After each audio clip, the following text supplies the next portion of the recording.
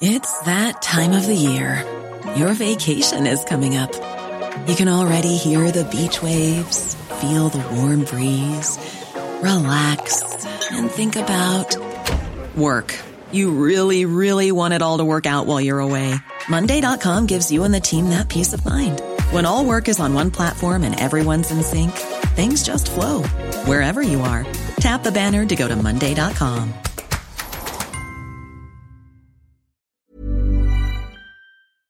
So That Happened is sponsored by Boll & Branch, purveyor of fine bedding. In fact, they're so confident you'll love their sheets, they'll let you try them completely risk-free for 30 nights. If you order right now, they'll give you $50 off a set of sheets, plus free shipping. Just go to bullandbranch.com and use the promo code HAPPEN. That's bullandbranch.com, promo code HAPPEN. So That Happened is sponsored by Texture, the app that gives you an all-access pass to the world's best magazines, from the back issues to the ones on newsstands today. And right now, you can try Texture for free when you go to texture.com/happened. That's texture.com/happened.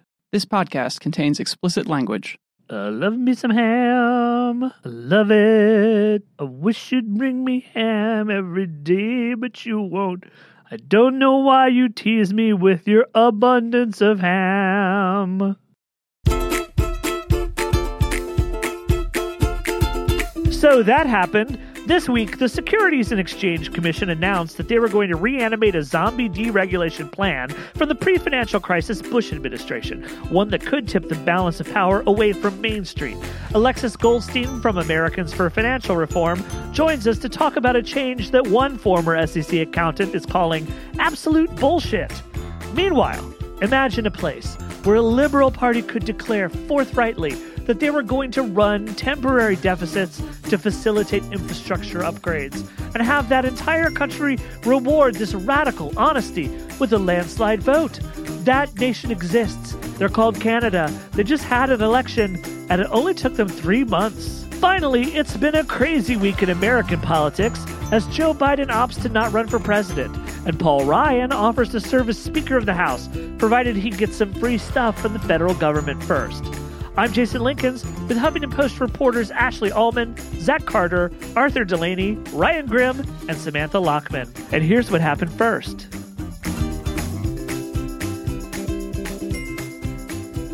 Hey, everybody. It's So That Happened, your favorite podcast in the world. Jason Linkins, I'm the editor of Eat the Press at the Huffington Post. And this week, I think all the things happened. And so we have an abundance of riches to get through that will take us from Washington to Canada to something terrible the SEC's done to... Basically, all the news got drained for like a month. Yeah, it was crazy. We just threw the news in a wood chipper and blasted that wood chipper of news directly at our face. And now I'm going to try to... Get the splinters out in front of everybody. So Zach Carter's here. You hear Zach Carter. Hi. The universal sign that life is pain is here. Yes, and we are joined by someone making her debut on the podcast today, and we are introducing her to the world. Well, not to the world, but to the world. Yeah, to the world. This is it. Ashley Ullman is here. Hello, world.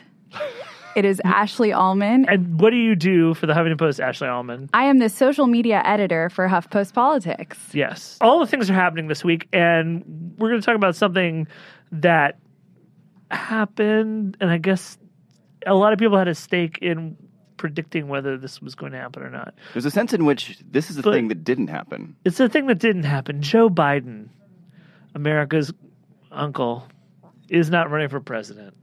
Womp womp. Now, Onion is so sad. This was maybe one of the most hyped stories ever, right, Ashley? Right, yeah. So, it's amazing. It's been 7 days he will be announcing, 24 hours he will be announcing, 72 hours he will be announcing whether he is or is not running for for president. And finally, we get a notification today he'll be on 12:10 Eastern. And all the hype was just totally drained from the office because we knew it was going to be a no. And it was funny, Bill Kristol tweeted that he knew he had a really good source that said Joe Biden was running, which should have tipped everyone off that it wasn't going to happen. Right. He knew. I knew. You knew. We all knew. Everyone knew. Everyone didn't know. Now we really don't. I'm pretty sure Biden was going to run, and then he saw Bill Kristol tweet that, and he was like, all right. Damn it. I can't give this guy, I got to give him one more burn. Biden, though, not going quietly into the ether, he had a lot of rather pointed things to say during his brief time in the Rose Garden. Yeah. I mean, he could have just showed up and said, "Sorry, guys, peace out." You know that they never do that. But he didn't have to. I mean, he basically gave an announcement speech. There's never been a politician. They do this now. This is now a thing in America where when a politician has nothing to say, they hold a press conference and go on and on about how they're not doing a thing. We saw Chris Christie. Maybe Chris Christie had a point in going on and on about how he wasn't for president, because the assembled reporters at that particular press conference were all asking him basically, wait, are you sure? Wait, you know that if you're not running for president, it means you can't run for president. And Chris Christie spent 2 hours saying,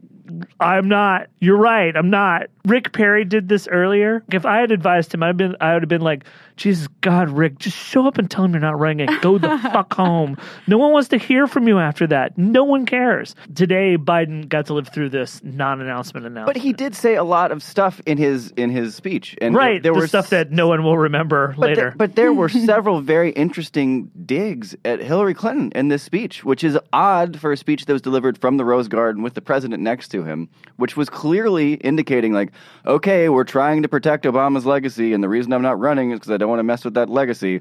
And Obama's been pretty clear for a long time that like he thinks Hillary Clinton is the best option to keep his domestic legacy at least in place. By domestic legacy, I mean Obamacare. For Joe Biden to go up there and talk about income inequality, saying it's never, we cannot sustain the level of income inequality in this country, basically give a bunch of Bernie Sanders talking points, say that all college should be free, going way beyond where the president is on that, lining up with Sanders, saying that Republicans are not our enemies. That was a clear dig at Hillary Clinton. I just thought that was kind of interesting. He didn't have to do that. He could, if he just wanted to go quietly into the night, he could have just said, "I love Democrats. Bye." Well, this is what's so interesting about having such a clear front runner for so long. It's been 16 years that Hillary's been the front runner for the 2016 Democratic nominee.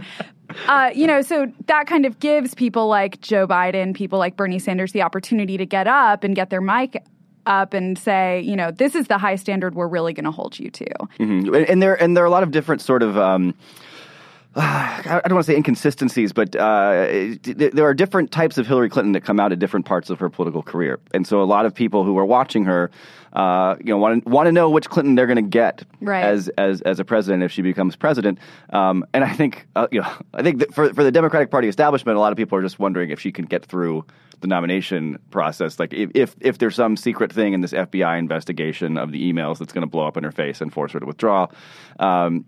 Is there an emergency candidate to step in? That seems to be like the offhand disaster.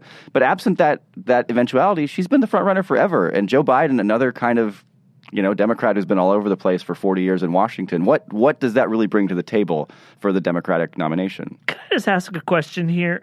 Am I the only person in the world that when I hear Hillary Clinton describe Republicans as enemies, am I the only person in the world that thinks, well, yeah. I mean, we're talking about a group of people that are going to bring her to town and accuse her of being directly responsible for 4 people dying. That's just like the recent thing. Mm-hmm. We're talking about people who regularly unleash incredible invective against her. She killed Vince Foster, guys. And I'm to believe that the real classless thing that happened is that she referred to the GOP as enemies. That's crazy to me. I personally think that when Joe Biden took that shot at her, I thought that it was the most sanctimonious bit of bullshit I've ever heard. They've done the same thing to his boss. They've done the same thing to Barack Obama. Said he's a foreigner, not born in the United States. They've said such terrible things. And for him to be up there sanctimoniously going on about it's important to talk to Republicans when that motherfucker is also simultaneously announcing that he's peacing out and the responsibility of talking to these guys is now somebody else's problem. That was such bullshit. Ashley, do you have any thoughts on bullshit? Oh, I have a lot of thoughts on bullshit, but this bullshit in particular, I have to agree with you, Jason. I think you're right. Thank you. I do Swish think to us. that a lot of that criticism is going to be coming from pundits. It's going to be coming from politicians themselves. But the voters want to hear that. She got a great applause when she said that in the debate. People were really excited about it. And I think that they're not going to be the ones to think later, well, you know, she said they're the enemy, so how will she ever get anything done in Washington? I can't vote for her. Hillary Clinton has been in Washington. I mean, this is one of the reasons why I'm very skeptical about Hillary Clinton's electability. If you look at people who become president, who get elected, it's very rarely somebody who's been very front and center in American political life for decades, who everybody knows. You know, Hillary Clinton's been there for 30 years. The reason I think Biden is a lousy candidate is because you take that problem and you're like, okay, how about somebody who's been there for 40 years? Everybody's already made up their mind about Hillary Clinton. She's not going to alienate anybody by saying Republicans are my enemy, because Republicans already hate Hillary Clinton. Right. You know, I'm really sorry, you guys. My producer's telling us Jim Webb is upset that we haven't given him more time. So I'm sorry. Okay. Be careful. You don't want to cross Jim Webb. I know he kills people. Okay. We should probably turn to Jim Webb. All right, we're going to talk about So Jim Webb. I'm Jim Webb cite... also is not running for president. It was not clear to me. I mean, he announced way back in the day in a 45-minute directed by Terrence Malick announcement video in a cable news access studio that he was running, and then he basically was just like didn't do anything for a long time, and then showed up at the debate. And I really, literally think CNN was like, I think he's coming. I think we better, Jim Webb probably will be here. And when he showed up, people were like, okay, so you are running for president, because he didn't campaign. Yeah, we invited him on the show multiple times. No dice. Yep, no dice. And he didn't really campaign during the debate either, right? Like, he spent most of his time saying, hello, I'm over here, which isn't especially effective. I read a story that, like, his Iowa state director resigned, and my reaction was like, whoa, he had an Iowa state director? Wait, no one told me. But look, just as I didn't think there was a rationale for Joe Biden to get in this race, I never thought there was a rationale for Jim Webb to be running as a Democrat. You know, when he wasn't saying like, you know, hello, like, I steal a joke from Seth MacFarlane, which he gave at a Bernie Sanders rally. Jim Webb ran, you know, his debate strategy was like, excuse me, we don't have our salads yet. So when he wasn't like demanding his salad, he was basically saying, you know, I'm not really a Democrat. Right. I'm not really with you guys on this immigration stuff. I'm not so sure on the gay rights stuff and inequality. Yeah, okay.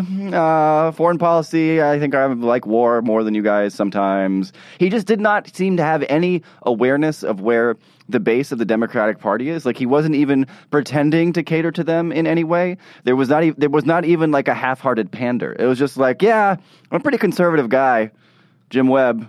Wait, Hillary Clinton's trying to argue that she's tougher on banks than Bernie Sanders? Whatever. Who cares about banks? Right. And that's a lot of the reason. You know, it's surprising that then he was like, the DNC isn't here to support me. They didn't have my back as a Democratic candidate. And it's like, well, yeah, no kidding. What did you expect from them? You weren't saying anything that they wanted to hear, that their voters wanted to hear. I don't know how a guy who can't put in a lick of effort to run as a Democrat is going to run as an independent. Right. He's got to go through the ballot access process with every state. This is a man who avoided the tedium of running to such an extent that he didn't run. An independent run is much more complicated. Right. He also resigned from the Senate just because he was kind of bored with being in the Senate. I mean, he would have won if he'd run again in 2012. He just didn't. He was like, all right, whatever, I've done this. What's next? I feel like he's the kind of guy that doesn't want to have to get up and say he's a quitter. So he's either going to say, I'm bored, I'm done with you, or he's going to do this thing where he's like an independent candidate and then you slowly forget about him and then maybe he tweets one day that he's no longer running for president. And we all miss it. It was at 3 a.m. and he never had to say, I'm out. Now, I guess in conclusion, you can't even say that he's going to have more time to spend with his family, because literally that's all he was probably doing this whole time. Right. He's just going fishing. You know, hey guys, yeah, this is fun. All right, well, All the things are happening, but they won't be happening with Jim Webb or Joe Biden anymore. Thank you, Ashley, and thank you, Zach Lee. What a duo. A new show coming to Nickelodeon. You know, you probably spend more time in your bed than anywhere else, besides work anyway, unless you work in your bed. But even then, you'd probably like to spend a lot more time there if you had the chance. So why are you skipping on bedding? Most people do because great sheets are usually pretty expensive. But thanks to Boll & Branch, that's not the case anymore. Boll & Branch knows that when you go to a department store, you hear about sheets that sound pretty good. They sure sound neat. You're told about Egyptian cotton, like that's a thing. You get an endless supply of jargon, and that's what you're paying for. Middlemen, marketing, and markups. Boll & Branch is different. I've got a Boll & Branch sheet with me right now in the studio, and I can tell you, it is soft, like a cat's belly. You know, the part of the cat will get you scratched up if you ever dare touch it, because cats, man, I just do not know about their whole deal. But I know about these sheets. First of all, you can only get them at bollandbranch.com, so you know you're paying for quality sheets and not for overhead. They're made from entirely organic fair trade cotton. 3 U.S. presidents sleep on Boll & Branch. Can you guess which ones? Yeah, that's right. You're good. Those are the ones. And you just know James Polk would have loved to have lived long enough to try these. Sleeping on Boll & Branch sheets makes your day brighter. So Boll & Branch is so confident you'll love their sheets that they'll let you try them completely risk-free for 30 nights. And it gets even better. If you order right now, they'll give you $50 off a set of sheets, plus free shipping. Just go to bollandbranch.com and use the promo code HAPPEN. BOLLANDBRANCH.com and use the promo code HAPPEN. Hey, we're back, and now we're going to talk about something that we don't often get a chance to talk about. Well, I mean, we get a chance to talk about it in general, but bank dorkery. But we're going to talk today about an organization known as the Securities and Exchange Commission. And we're going to talk about a little minor bit of deregulatory nonsense that they want to do. It's no big deal, not something to worry about, except one dude calls it complete bullshit. We're going to find out why. Joining us right now is Zach Carter. Hi. Yeah, he just lives in the studio. I have a little tent. It's a very cute tent. It's full of calculators. It's like a tiny home, like you've read about in the newspaper. He crawls in there at night. Also joining us, we're very happy to have once again in our studio, Alexis Goldstein. She is Senior Policy Analyst for Americans for Financial Reform. Former bank dork. Yeah. Former bank dork. We are getting the band back together. So, okay, the SEC, I'm not a person who knows a lot about it. I feel like it's been pretty poorly run during the Obama administration. I feel like he's appointed pretty much a bunch of jackanapes to the role. But what's going on now? Is that like from the 19th century? Yep. Are you in a Dickens novel now? Yeah, exactly. I mean, the SEC was run really badly during the Bush years. It was an agency that's supposed to protect investors from dodgy things that companies do. Most of its mission is around disclosing things to the public. Remember, companies, when they have things that they want to tell you, just tell you in a press release or they hold a press conference and you know. So the stuff that they have to disclose is usually stuff that they don't want to disclose. It's they lost money on something, they screwed up, or actually the thing that they told you 6 months ago maybe is not true anymore.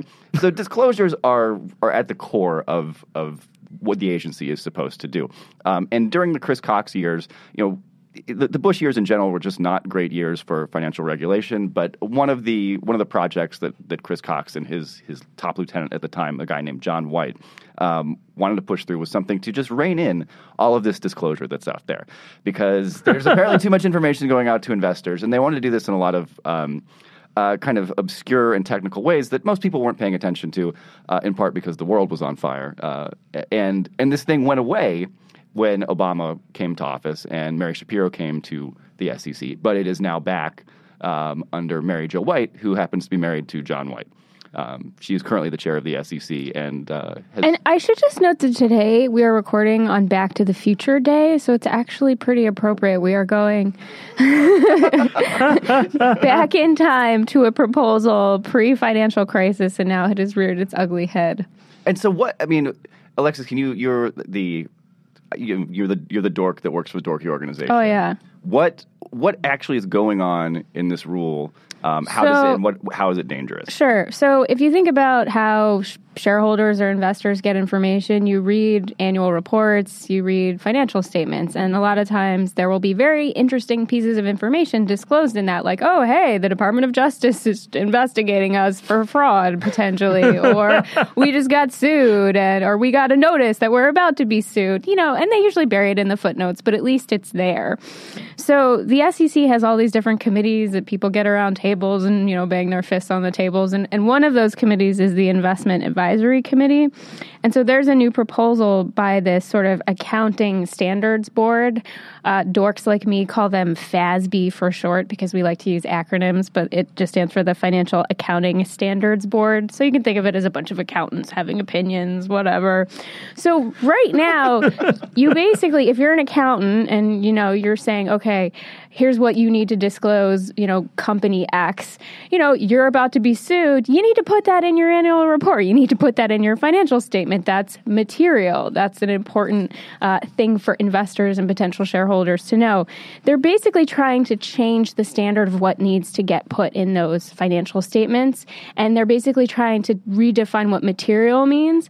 And right now, you just sort of assume that anything that kind of sounds shady needs to be disclosed. They're trying to flip it around so that you need kind of like a legally proven idea that this is a material thing that must be disclosed. And so most things, if this goes through, will actually not be put into financial statements.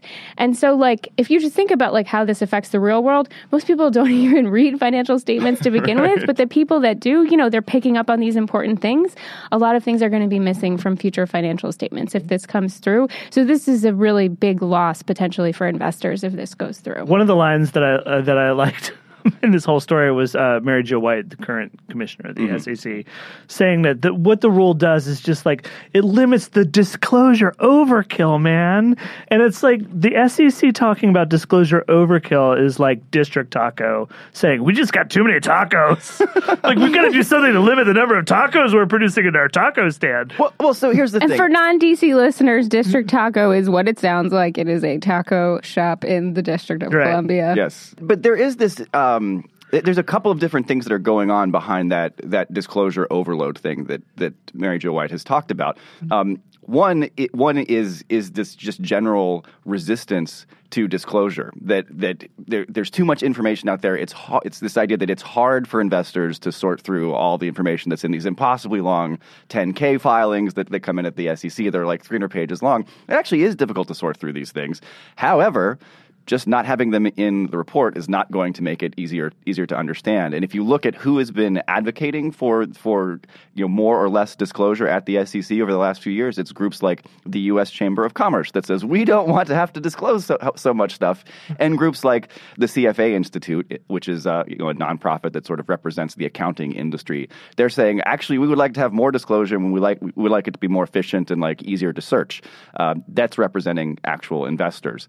And when you talk about regulation generally, usually the conservative deregulatory position is we shouldn't have regulators going out cracking down on this stuff, writing all these rules, changing behavior. We should just require companies to tell people what's going on so that the markets can sort things out. Right. When you don't even allow stuff to be disclosed, yeah, you're at a different level of thinking about how companies can be run. It's always funny to me how people who insist that we put maximal trust in markets to do the job of sorting out good actors from bad actors then turn around and work so hard to keep the flow of information from being frictionless the way you'd prefer it to be in a consumer economy in which the only bulwark against abuse was free markets and sorting. Well, we already have a kind of problem where the consumer can't pick people who haven't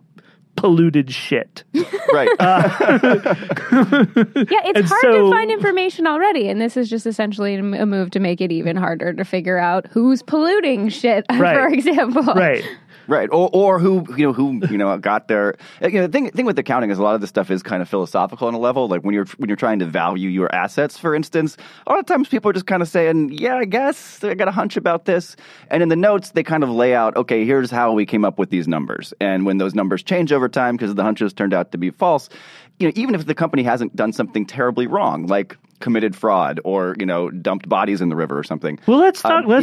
That's useful information for investors to know. It just for basic stuff like making sure the market runs well and the company is appropriately valued. Is there a tangible example of something the SEC has? A disclosure the SEC has provided that has actually informed the public in a way that's been so net it's positive not good? so it's not the SEC, it's the auditors that are providing the information to the companies, and there actually was a footnote in one of Enron's financial reports that tipped some people off before Enron went kaboom. They actually managed to suppress a lot of information, but one thing did manage to make it into a footnote. So that is one example. It didn't help the company survive, but it certainly helped some people get out. Another interesting sort of wrinkle to this story is this is happening at a time when Mary Jo White, the chair of the SEC, there are rumors and news reports that she's considering replacing the head of sort of another accounting sort of regulator with someone who's been seen as being very strong with potentially someone who would be weaker. So those two things combined together, there are a lot of cause for concern. And the information that we're talking about here is in a sense that there are philosophical differences within the SEC about what type of information even ought to be disclosed. And Mary Jo White has been at sort of the vanguard of a very limited view of the types of things that people the companies should have to disclose.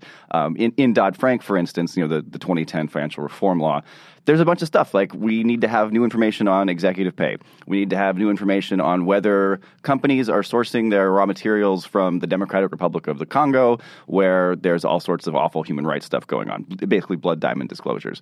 And Mary Jo White has been very lukewarm on those. And she has basically said, I'm not in favor of people like chopping off people's arms for money, like in the DRC, but I don't really see how that's relevant to investment decisions. And, Alexis. So she's basically saying, what Zach is referring to is this idea that, a lot of our cell phones contain these minerals that were harvested in the Democratic Republic of the Congo.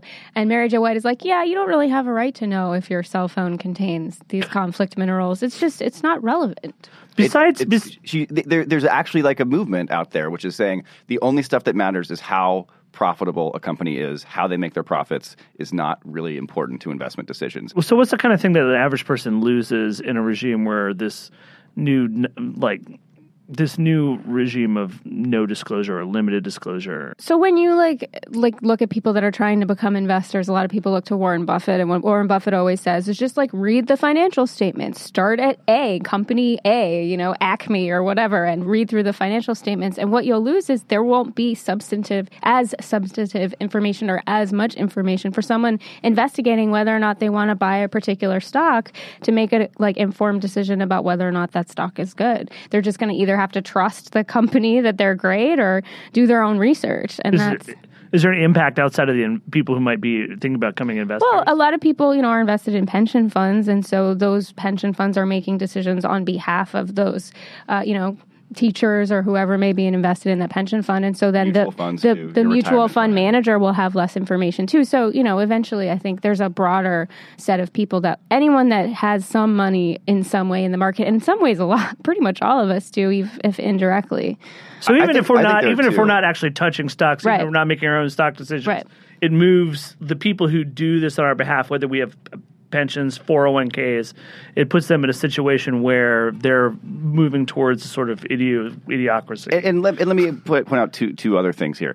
One is that a lot of the way we understand how companies, get around, say, tax laws, it's technically the corporate tax rate's like 35% for the biggest corporations. But in effect, most companies pay a much lower rate. And in these disclosures that currently exist, the information we have, what little information we have about how companies go about their tax strategies, how they dodge things, is contained is detailed and explained in these disclosures. So we may lose information about how companies just work to get their tax rate lower. That is information that is useful for public accountability advocates who think the tax system should work better or more efficiently, or think that maybe this loophole is being abused. Things like that could disappear.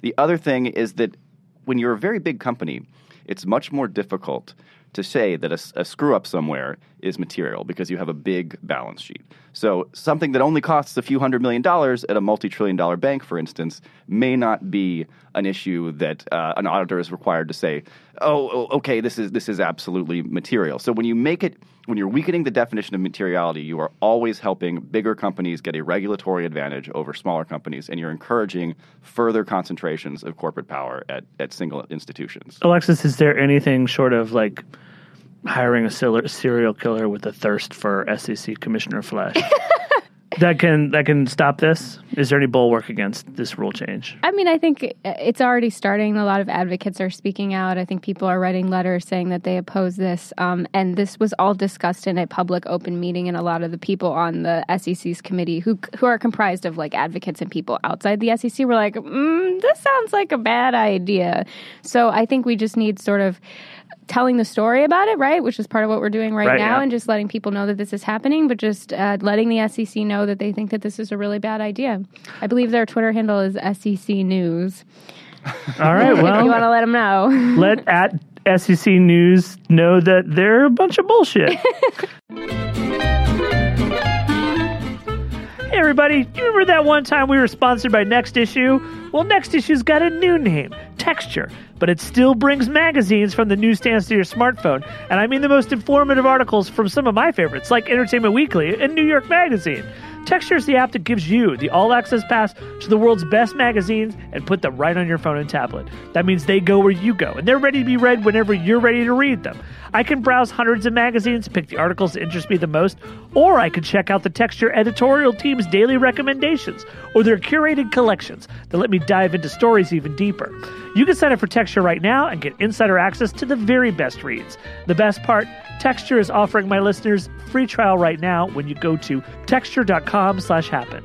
Think about that. You'll gain unrestricted access to the world's best magazines, from the back issues to the ones on newsstands today. Try Texture for free right now when you go to texture.com/happen.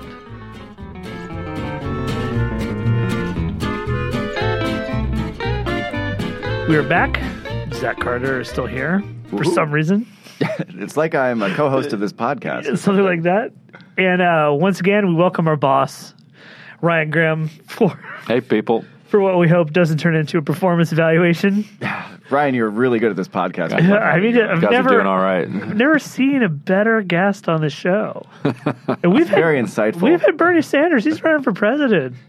You, though, you cut such a fine figure. Tell you what. Yeah. I just feel like you're even stronger now than you've ever been. It is before. getting towards the end of the year, isn't it? Yeah, it is. It is. So we got a lot to talk about, including the craziness that has become Paul Ryan's dance of death with the House Freedom Caucus.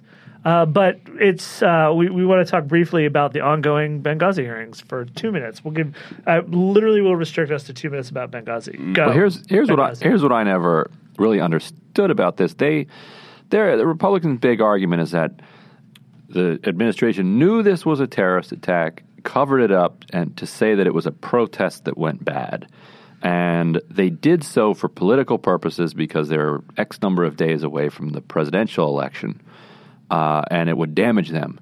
But at the same time, you have all of these Hollywood movies in which governments are manufacturing terrorist attacks so that they go up in the polls ahead of a presidential election. In what universe does a terrorist attack, drive people away from the government? Look at the way terrorist attack rallies support for the government. So if they actually wanted to be politically craven, they would say, "Oh, some Americans died. We need to make sure that we pin this on some terrorists that the American people have heard of, put their faces up on CNN, scare the hell out of people, and drive them to the polls to put Barack Obama. I think that the hearings have devolved into a bunch of sad people sad about how they lost an election, and it's like, okay, so this is not about people dying; it's about your party didn't win the election. But I think it's fair to say that the Obama administration was touting their terrorist killing and crippling abilities ahead of the election, and this but maybe you can't kill every terrorist in the world. I know. Well, like Jason, I said, it's such a mean, small, stupid issue. Look, give me a break. There are all sorts of things that have gone wrong on foreign policy for the Obama administration over the last 8 years. Like we went into Libya in the first place. Right, going into Libya. What happened in Benghazi was actually bad, and at times this hearing with Hillary Clinton details some things that were bad that the Obama administration really screwed up. However, it's not at all obvious why this is significant relative to, say, droning a wedding for no reason. Right, exactly. Relative to, say, I mean, there's a controversy right now about whether the United States knowingly bombed the Doctors Without Borders hospital or did so by accident. Those are big problems. On the knowing orders of the Afghan allies. Yeah. Right. Is this... Either way, it was knowing. These are major foreign policy failures. We do not get massive inquiries that last 7 years on these things. We pretend they didn't happen. So I think it's just very hard to take this type of investigation and this type of circus seriously when we know there are real problems that are going on all the time in American foreign policy that just don't get any kind of attention. Right. Well, believe me when I say I wasn't asking anyone to take these hearings seriously. Oh. I'm really sorry. I'm sorry.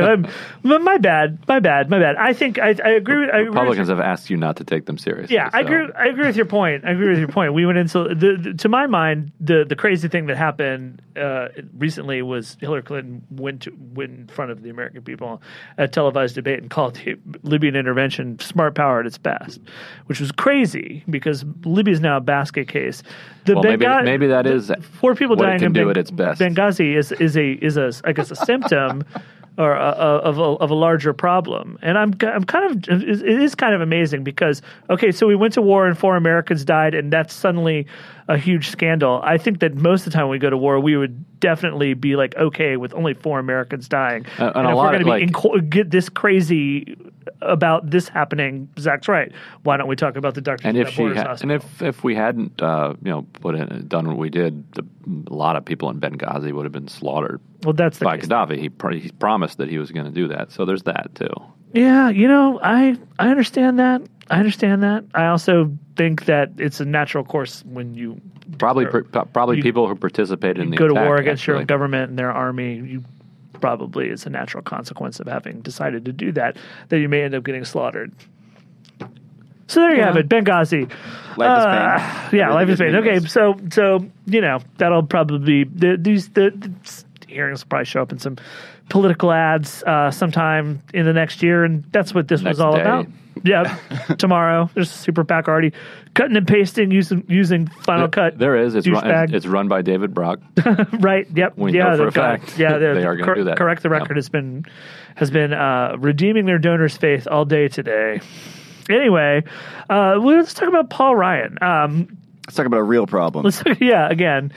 This has just been a fascinating story. The whole House GOP leadership crisis or opportunity, if you want to call it one way or the other, it's been fascinating to me because John Boehner wants to retire, as you would expect John Boehner to want to retire after having abuse heaped on him by his own party for several years. But he can't. He can't unless he has a successor named. They tried to put Kevin McCarthy into that position, and the House Freedom Caucus rejected Kevin McCarthy. This is a coterie of some 30 to 40 dudes who meet in secret, talk about freedom, probably play Dungeons and Dragons. I don't know. I think they just go to Tortilla Coast. Yeah, they've got some weird rules, and they're hard to satisfy. So they've now resolved to try to satisfy we got to the point where the person who would satisfy everyone was Paul Ryan. Super conservative dude, has forgotten more than these Freedom Caucus weirdos will ever remember about Ayn Rand. And yet it didn't go that well. Here's the thing that's fascinating about how much is Paul there to Ryan. Remember about Ayn Rand? Paul Ryan and the Freedom Caucus, these are two squads. These are two separate sides that have both issued ultimatums at each other. And then as soon as the ultimatums were issued, they both raced to back down. It's crazy. It's like, does anyone want to win this chess match? Although the Freedom Caucus seemed to back down the most. Which was remarkable, right? Because they basically ousted Boehner, ousted his successor, and then Paul Ryan shows up and they're like, Uncle. It's so he's weird. a pretty conservative guy. But you have to remember, Paul Ryan's back down too. Paul Ryan said, I will be, his ultimatums were crazy. I will be speaker as long as everyone agrees to like me, and you take away these things that make my life hard, and you don't make me fundraise, and I get to spend weekends with my kids. Which, No, he by was the a way, smart negotiator. of course. But then he gave all that up. No, he gave all that. He's not going to get his wish on the vacate the chair rule. He's not going to get that. Yeah, but what he'll get is just as good, which is, the promises that they won't vacate the chair. I think that they've given everyone that promise. It's a promise contingent on straightening up not and only flying do they right. not only do they not give the promise, they didn't even vote for Boehner. They weren't even going to vote for McCarthy. So how much do you think a promise from the House Freedom Caucus is worth? A year. Provided Which is fine. Provided that they don't bring immigration to the floor. Well, you can always step down after a year. He has said he's not going to bring immigration to the floor while Obama is president. And so, he has all the cards because he doesn't necessarily want this job anyway because it's toxic for his presidential ambition. So if they... So we're still operating on the assumption that Paul Ryan wants to be president someday. Yes, and so, as is he, more importantly. And he, I think he's going to get this. He's only waiting on the moderates to say, all right, I'll take you, which, of course, what are they, it's him or Charlie Dent. They're going to go with Paul Ryan. Daniel Webster. So he's going to do it. And then if he doesn't want to do it the next term, if he sees it's not going in the right direction, he could always step down then, and maybe there will be somebody groomed by then, or Kevin McCarthy will have rehabilitated himself or something. Or it'll be a giant, giant mess, the same way it's a giant mess now, and the House Republicans will remain generally ungovernable because it's a problem without a solution. Ryan describes isn't a giant mess. What Ryan describes is a neat little package that everyone can live with for a year. For a year. And during the course of that year, what's the Freedom Caucus going to do every time they cut a deal on they raise the debt ceiling? Nothing. Every time you they fund the government. You do the debt ceiling and the government funding this month, and then you're done. Like then they don't do any work for the next year. No more governing. Which is actually, there's an American tradition of not governing in presidential years, so they'll fit neatly into that, like the patriots they are. They'll mostly be okay. Are we going to get a debt ceiling raise? Yeah, you can't blow up the world. Oh, a lot of people seem to believe you can. No, you can't. You're not allowed. I know you can't, and I know we shouldn't be allowed, and I know we need to dispense with this not allowed. weird tradition of raising the debt ceiling because it's crazy. Can we just clarify for our listeners? I don't think we've ever covered the debt ceiling on this podcast before. So this has happened over and over again. And now the debt ceiling explainer. Raising the debt ceiling has nothing to do with authorizing government spending. Raising the debt ceiling is all about raising the funds necessary to pay for the government spending that Congress has already authorized. So I'm seeing moving graphics while he's doing this. Yeah, we're going to animate this. So if you don't want to raise the debt ceiling, maybe you shouldn't vote for the budget that required debt spending to begin with. Well, they often don't vote for that either. I know. It's weird. It's weird. It's like there's this democracy thing where some people get outvoted sometimes. It's unfortunate. Okay, cool. That was a great explainer, you guys. So I guess Paul Ryan is going to be the next Speaker of the House. Seems that way. Did his ambitions ever lead in this direction? Ambition is like water, right? Yeah, I guess it is. So into whatever vessel, power vessel, it can squeeze itself into.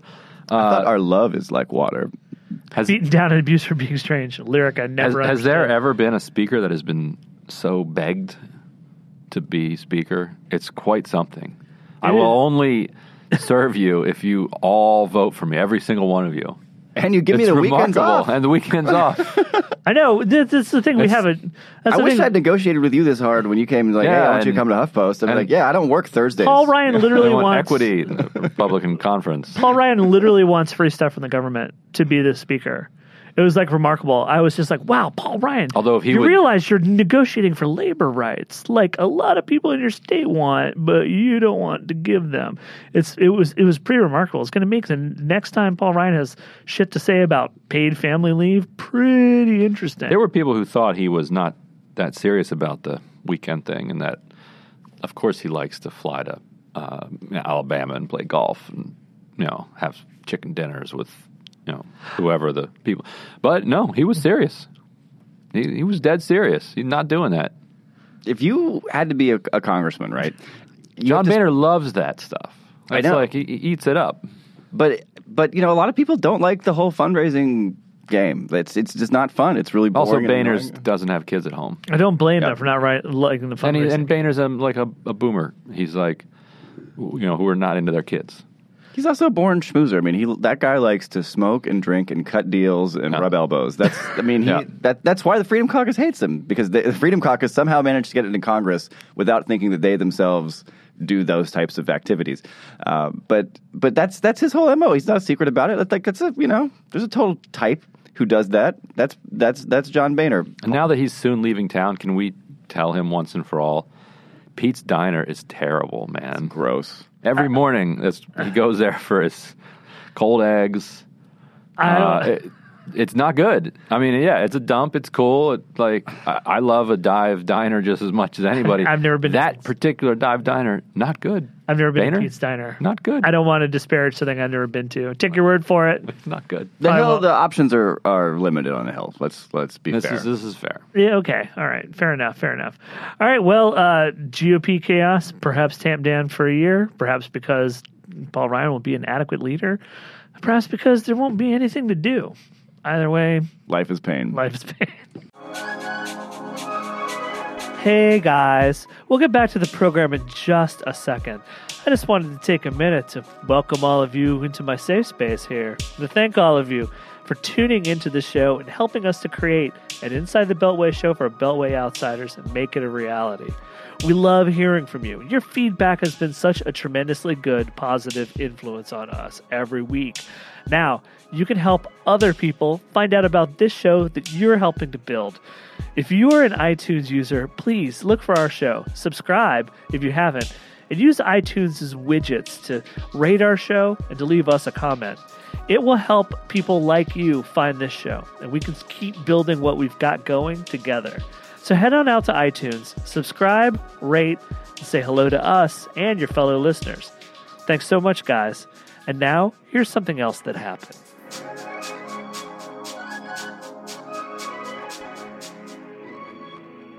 Hey, we're back, and we're joined by a couple new people. Arthur Delaney is here. I'm not really new. He's not new. None of these people are really new, okay? I've worked with these people for a long time. I've come to know them intimately. Arthur Delaney is here. Also joining us right now, Samantha Lockman. Hey, guys. Hey. We're excited to have Samantha Lockman on the show because Samantha is unique to this office in that she is Canadian, Samantha. which is pretty exciting. Real live Canadian. Right, and right so- here Right. to and- explain this exciting election to you. Yes, we had pretty eventful week in Canada, and maybe Americans don't appreciate how eventful it is, but there was a huge election. Stephen Harper, the previous prime minister, has been swept out of power, along with the Conservative parties. The Liberal Party is now in large and in charge. Justin Trudeau leads that one. And I think the first emerging consensus around Justin Trudeau was that he could come and get it, He's hot. right? He could There's get no denying it. That Yes. was how the election got my attention. That's Everyone's many like, Americans. Incredibly handsome guy is Yeah. now in charge up there, Yes. upstairs. son of Pierre Trudeau. Samantha, explain this election to Americans. First of all, what's a riding? A riding is your district. Okay. So just think district. That's when you vote for a congressman, that's your riding in Canada. Okay, terrific. Yes. Terrific. So it was a huge night for the Liberal Party. Huge It's night. been a long time coming for them. What was it that finally did it for them? So the Liberals were the traditional governing party of Canada. Like, pick almost any prime minister in the 20th century, and they were probably a Liberal prime minister. But they got really, really corrupt and had a lot of different sort of leadership scandals, and people kind of got sick of them. So they were sort of decimated. And in 2006, Stephen Harper, the Conservative guy who just lost, became prime minister. So he's been prime minister for 9 years, which is a fucking long time.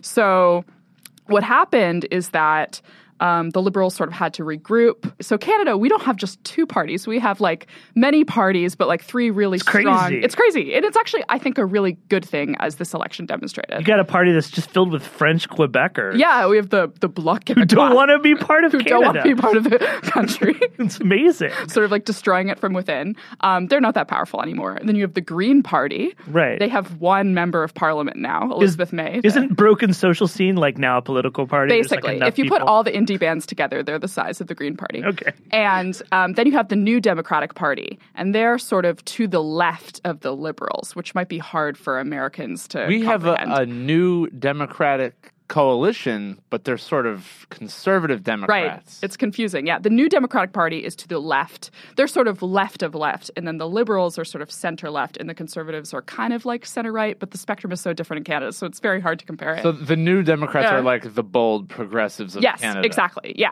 The New Democrats are your like Bernie Sanderses of Canada. Right. I guess. And your Liberals are sort of like your Hillary Clintons, but it's hard. Anyway, so the New Democrats did very well in the last election, and they were the quote-unquote official opposition in Canada. So the Liberals only had like 30-something members of parliament, and now they have 180-something. So it was a huge resurgence of the Liberal Party, and the Conservatives totally collapsed, and they're now going to be in the official opposition, and the New Democratic Party almost also collapsed. So that's sort of where all of the parties are at in the parliament. What I think is really interesting about the election is that you had the Liberals actually campaigning on running deficits to spend more money on infrastructure, on cutting middle-class taxes, on raising taxes on the 1% wealthiest earners in Canada, on legalizing marijuana, on doing all these like really progressive things, which usually the Liberals don't do. So voters totally like bought into that and were excited by that. And the whole country was just like, that sounds great. Yeah.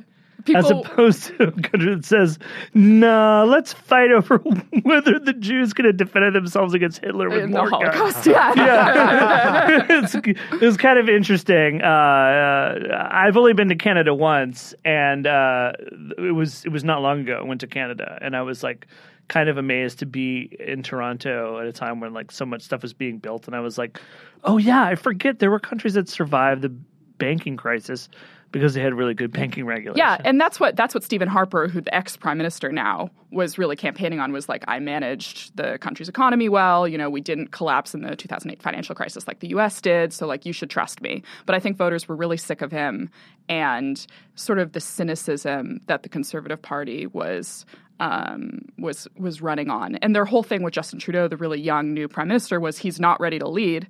But when he did well in the debates, he like didn't really have any gaffes, no slip-ups. That like line of attack didn't really work. Because he's been a politician for a short time. Yeah, I think only since 2008 or something. He was like that. previously like a snowboard instructor, yeah. bungee jumping guide, substitute teacher in Vancouver, where I'm from. One of the interesting things I liked about his bouncer. backstory was that when he first ran for office, he ran in a riding that Yes. wasn't like uniquely favorable to a guy who was dyed-in-the-wool liberal and Yeah. scion of a former prime minister. He actually went into a district where liberals didn't do well, Right.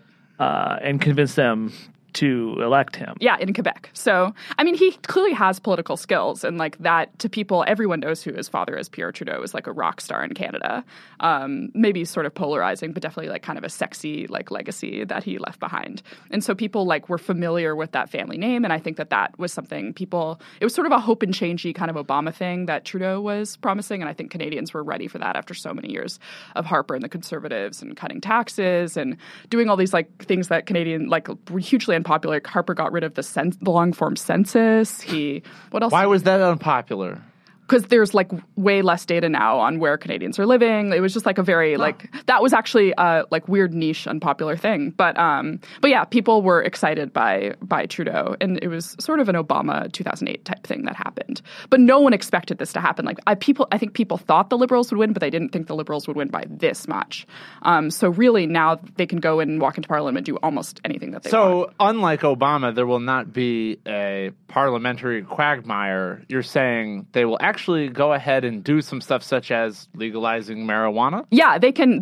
I mean, it's amazing how much power you have in the Canadian Parliament when you have a majority government like what the Liberals are going to have. And it's interesting, the Prime Minister actually like has his own riding. Like he is in the Parliament himself. So it's not like you have Obama and, on the other side, Pennsylvania Avenue of Congress, like the Prime Minister is in the Parliament and able to do things like legalize marijuana. They don't have our checks and balances. He has to run the country and also make sure that his riding is free of Yeah, potholes, exactly. And you which is have pretty that. You great. have that in Canada where like leaders of the party will lose their own riding and it's embarrassing and someone else has to give up their riding and let them represent it. That's amazing. It's like, totally. Yeah. So, yeah, I mean, and so on the marijuana question, that's like a huge thing actually in Canada is like there have been some provinces like British Columbia where I'm from, where Vancouver is based, where there's just been these dispensaries popping up all over the place and the provinces don't know what to do about it.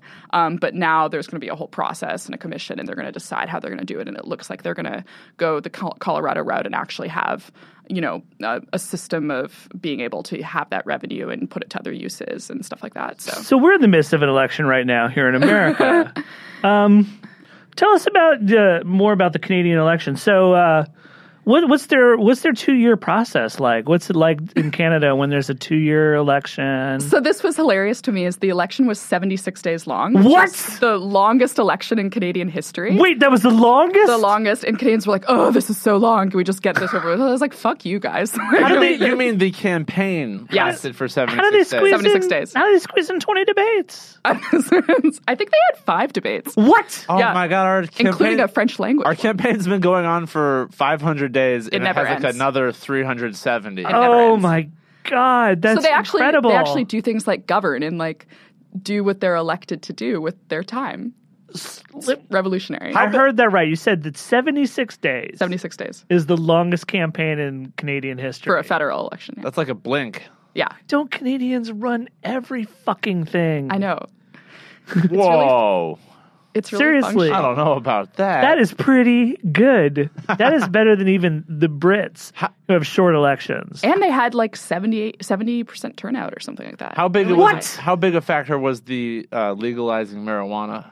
I think that conservatives, for conservatives, that was something that really scared them. Like Harper's government had even been resistant to medicinal marijuana and like was forced to basically allow for people to order their medical marijuana by mail by the Canadian Supreme Court. So he had put up a fight with that.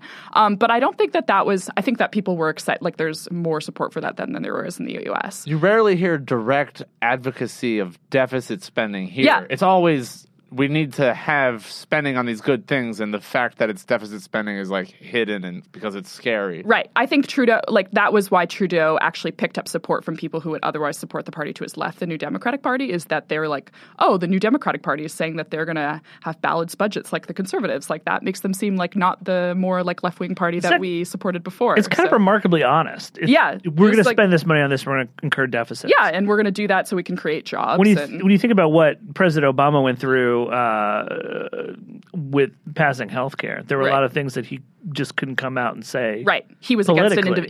against an individual mandate and like criticized Hillary Clinton for that. Yeah. And then now it's like, oh yeah, we have to actually force everyone to get healthcare for this Right. to work. So But also, he was pilloried, probably rightly so, for this whole "if you like your plan, you can keep it" thing. Right. As we know, there was a not insignificant number of people who didn't get to keep their plans. Right. But if he had come out and said publicly, "Look, a few of you are going to get messed up in this market change we're making. It's going to be to the benefit of most people, by far most people, but a few of you are going to get crushed in the moving parts. We'll try to come up with a way to help you."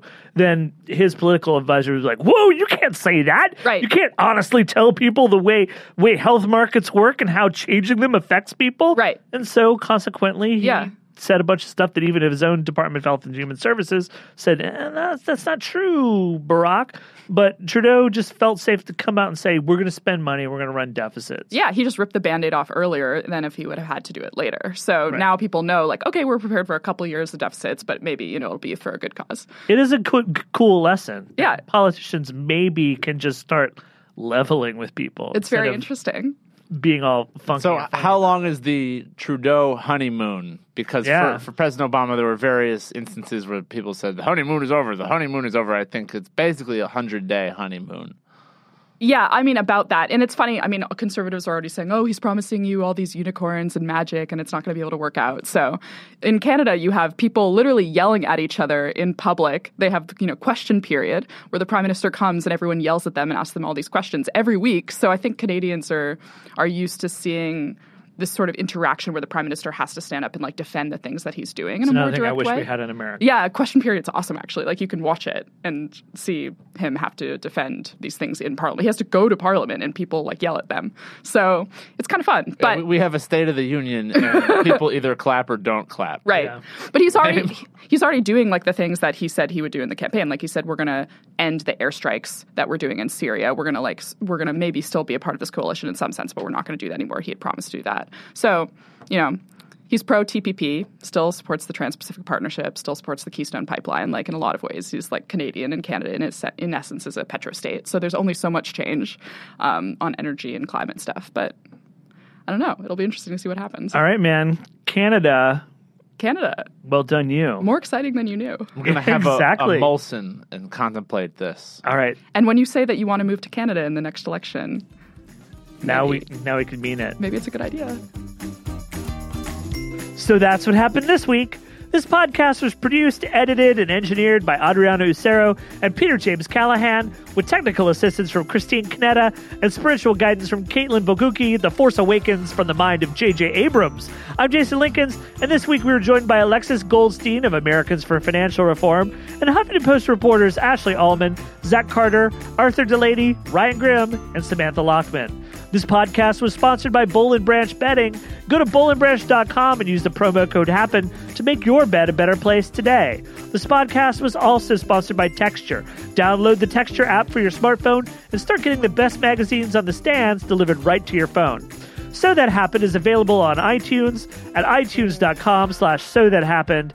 Check us out in the iTunes store, and while you're there, look for the Huffington Post's whole family of podcasts. Subscribe and tell your friends. If there's something you'd like to hear us talk about, send an email to sothathappened@huffingtonpost.com. As always, we thank you for listening, and we miss you already.